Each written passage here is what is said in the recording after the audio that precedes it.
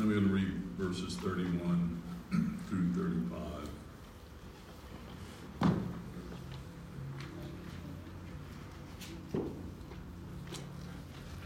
And when he had gone out, Jesus said, "Now is the Son of Man glorified, and God is glorified in him. If God is glorified in him, God will also glorify him in himself, and glorify him at once. Little children, yet a little while I am with you, and you will seek me. And just as I said to the Jews, so now I also say to you, where I am going, you cannot come. A new commandment I give to you, that you love one another, just as I have loved you. You also are to love one another. By this, all people will know that you are my disciples, if you have love for one another." May God bless to our understanding the reading and the application of his infallible, inerrant word. Amen.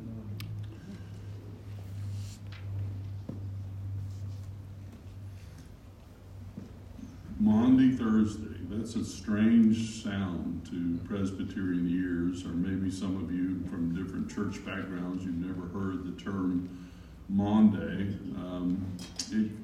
I grew up in the Methodist church, and we always had Maundy-Thursday. Occasionally somebody would wash somebody's feet, because that's what happens here. Jesus demonstrates what love looks like by condescending to the lowest servant of the household, and he washes the disciples' feet. That's the beginning of this chapter. But the explanation of Maundy comes from the passage that we read. And in the Latin, it's a Latin derivative. It's from the word mandate. We know what mandate means, right? A commandment. So this is Commandment Thursday. It's also, I think it's one day removed from the official Passover of the Jewish people this year. Easter and Passover always seem to coincide to some extent, but closer this year than many years. And the Passover was one of the two great feasts. It's the greatest feast in the nation of Israel. It's still the thread of the Passover, the theme of the Passover, the deliverance of the children of Israel from the bondage of Egypt by the hand of Moses, is a thread that runs through the Bible from the beginning to end. Even in the life of Abraham, you have a precursor of this, right? Even in the life of Abraham, he goes down to Egypt and then he returns. You have it all the way through the time of the law. You have it all the way through even the prophets. Biblical scholars think that Isaiah 40 through 55 is really, Isaiah the prophet is moved by the Holy Spirit to have Israel and their impending captivity in Assyria and later Babylon in light of the language of the Passover and their deliverance from the bondage and slavery of Egypt and their further deliverance from their enemies. I was struck again, as I'm always struck with things when you get to visit the land. You see the Bible and you see the places side by side, of how intentionally our Lord Jesus mirrored the exit from Egypt and crossing into the promised land from the same side that Moses couldn't come in Jesus entered almost directly opposite Mount Nebo into the land as he was baptized across the Jordan, and then entered into the land across the Jordan at nearly the very spot that the children of Israel crossed and fought their first battle at Jericho. It's truly amazing to see that and to comprehend it. So this rich, rich feast in the life of Israel, if you've ever participated in one of Stephen Atkinson's Seder meals, or Ken Hargis did it for us one year, you know, a demonstration of the Seder. We don't observe the Seder, but we have demonstrations of it. You know, it's a very involved ritual. It involves 3 cups of wine, dipping different morsels, and 3 hidden matzahs, one of them broken. And it's this last part of the meal that Jesus takes that last cup of that meal, that Passover, and he transforms it. He transforms it into the covenant meal that we observe tonight. I was talking to Jay about the rich history of the Lord's Supper. I'm glad we moved in our covenant church to more frequent observance of the Lord's Supper. We have different emphasis from time to time on fencing the table. Jay always does a marvelous job of that. And if you've yet to be baptized, we would, and given a profession of faith to the session, we would ask for you to wait. We don't think babies and young children ate the Passover meal, so we don't admit people who cannot discern and answer the questions. What does this mean? That was the youngest Jewish child was assigned the task to ask, what does this mean? And this means that God delivered his people from the bondage of sin. And that's what the Lord's Supper means as we come to this table, which is really with the Word of God, the center of our worship tonight. And so we ask ourselves that question. On the night in which he is betrayed, Jesus is self-consciously fulfilling all the scripture which he gave. Just think about that. Everything that is written in the scriptures came through the Word of God. And so Jesus is not shrinking or hiding from what lies before him. He knows exactly who he is. He is the Lamb of God who takes away the sins of the world. He is the one that his predecessor, John the Baptist, pointed to and said, this is the Lamb of God. He has come to take away the sins of all who put their faith and trust in him. And before he does that, he teaches what is of foremost importance in his mind and heart. And it's the fulfillment. I know I preached on this Sunday and Sunday evening from 1 John, and it put me in mind to go there again because it's so important. 2 things I want you to see from this mandate in verses 31 through 35 tonight. 2 things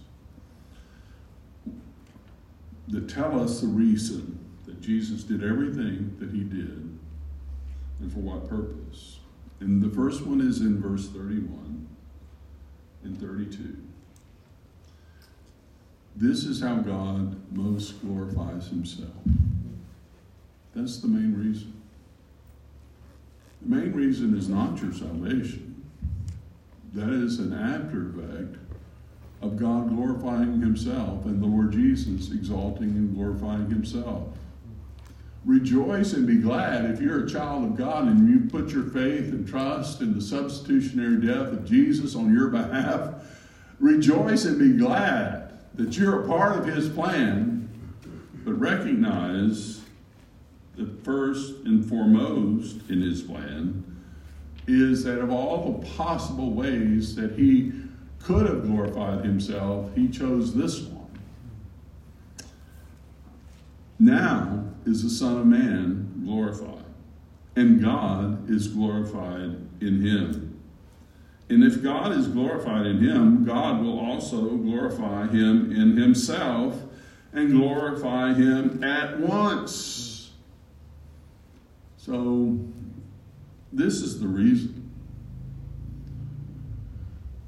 This should be our focus.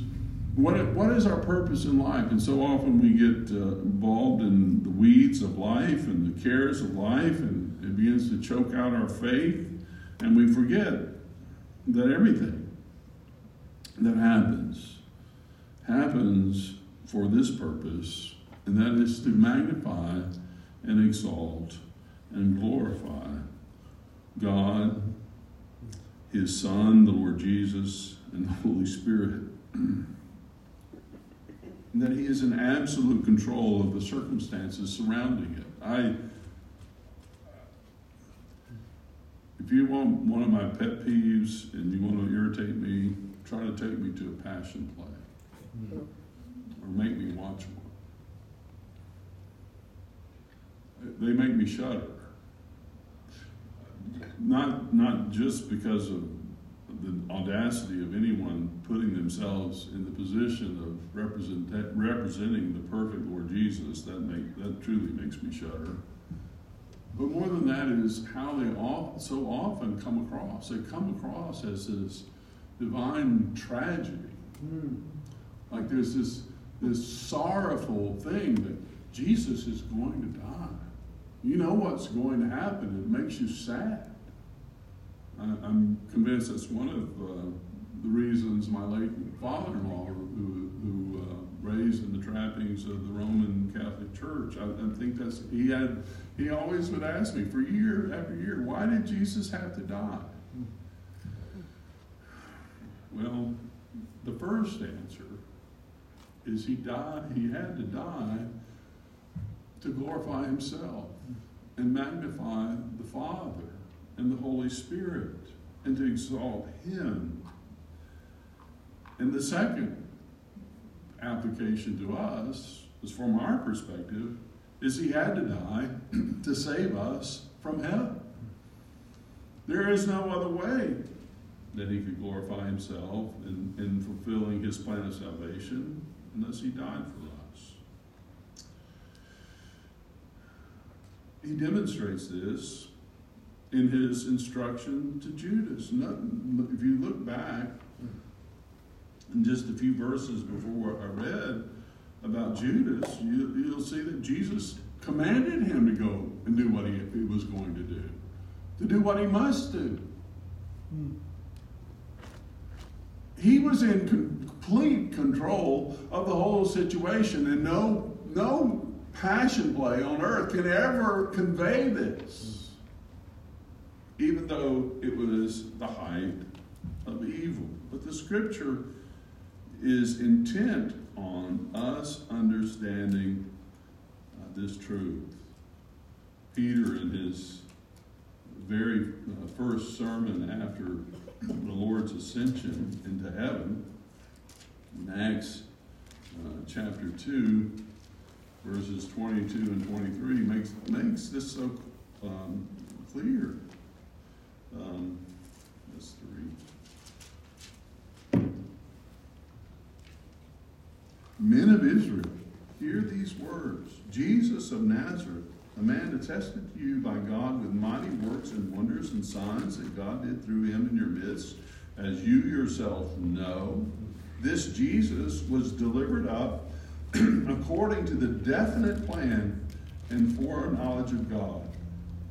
You crucified and killed by the hands of lawless men. God's sovereignty, man's responsibility are placed side by side. Satan filled the heart of Judas. He betrayed Jesus, thus fulfilling the plan of salvation. Think about that. God saves his people from the most evil act ever perpetrated on earth. That's the glory of the gospel that magnifies and exalts the Lord Jesus and the Father and the Holy Spirit. That the scriptures be fulfilled, that the word of God be fulfilled, it says in verse 18. It tells us how through verse 28.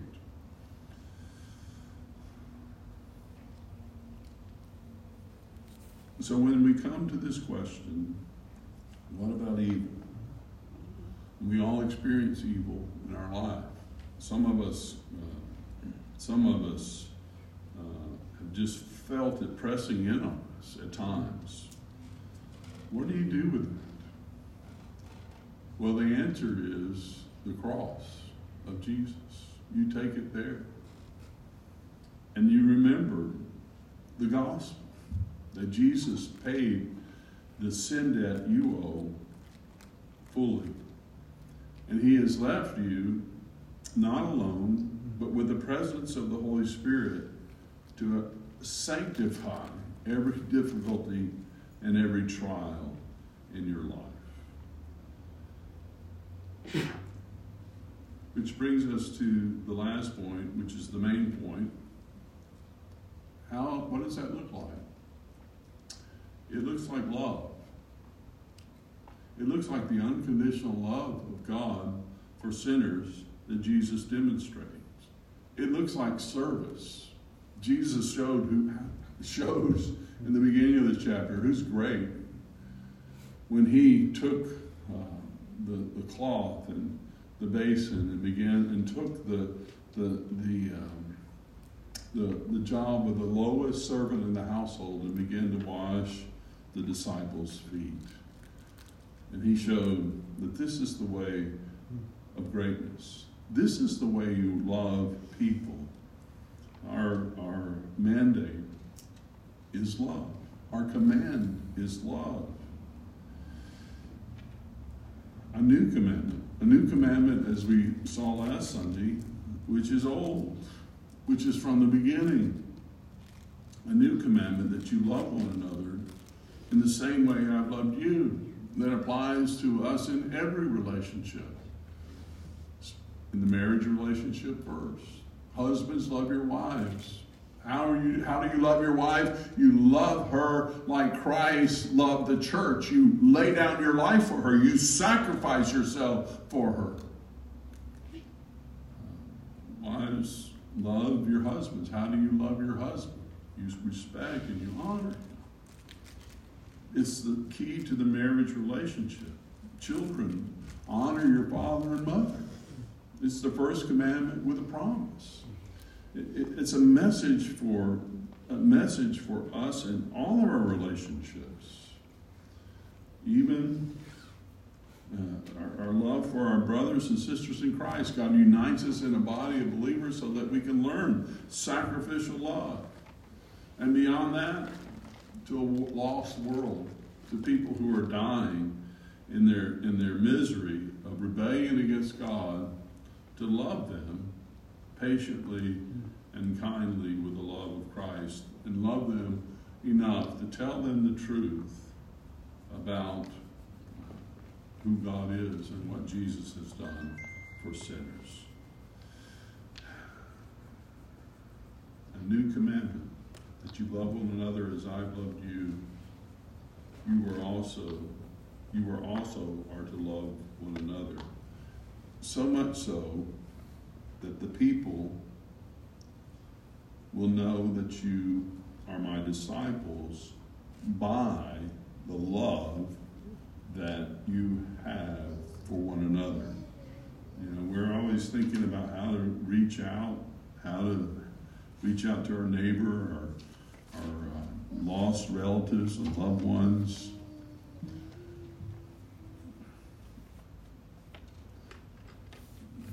One of the most important ways is to love our brother and sister in Christ. And to demonstrate it. And to do it in such a way that The world sees it and says, I don't have that in me. I don't have that capacity. And the truth is, none of us do apart from the grace of the Lord Jesus. Toward the end of our trip to Israel, we stumbled. I showed the slide of our guy Boaz and his aggravation at the ultra-Orthodox Jews who were making him bind things on his hand and his head, and he was really frustrated. From there, we bounced into the upper room, and the upper room that you see, I've got a picture of it on my Facebook page if you want to see it. But it was built on top of what might have been the upper room in the 15th century. It's this beautiful Gothic structure, not from the time of Christ, but you want it to be, but it's not. You've seen pictures of it probably. The Methodists have this little thing called the upper room, and they have a picture of that. And it's a beautiful structure, flying Gothic arches. But the acoustics in there were marvelous, and truly one of the great highlights. And that's why we're going to sing "Amazing Grace" at the end. Was our little fire? Somehow, miraculously, everybody left. It was just us 5 in our little group were left, and we were able to sing "Amazing Grace." How sweet the sound that saved a wretch like me. And it was as lovely a version I've ever heard of that. And I thought, what a privilege to sing that in the place where our Lord Jesus demonstrated his amazing grace to us in fulfilling the Passover meal. And then I thought, we do that every Sunday. We do that every time we gather. You don't have to go over there and wade through all that religious stuff and all that old architecture built on top of each other and see all those old rocks, although it's amazing and fascinating. Because Jesus promised that he would be with us. And he would never leave us and never forsake us. And when we have communion not only with our brothers and sisters here present, we have communion with all the saints throughout the world who are gathered tonight to celebrate the Passover that God gives the church. Christ is our Passover. Now, let us celebrate the feast and think about what Paul says after he tells us that in 1 Corinthians 5, 6, and 7. Get rid of the leaven. The Jews had to get rid of all the leaven in the house. And they had to search for every bit of it and get it out. They make a game out of it for children. But Paul makes a very serious spiritual application. Get rid of the malice of hate and anger that so easily takes us over. Get rid of it. Clean it out. And rather come to the Lord full of the Holy Spirit in communion with not only our brothers and sisters in Christ here around the world and those in heaven, but with Christ himself. Because that's what we're called to.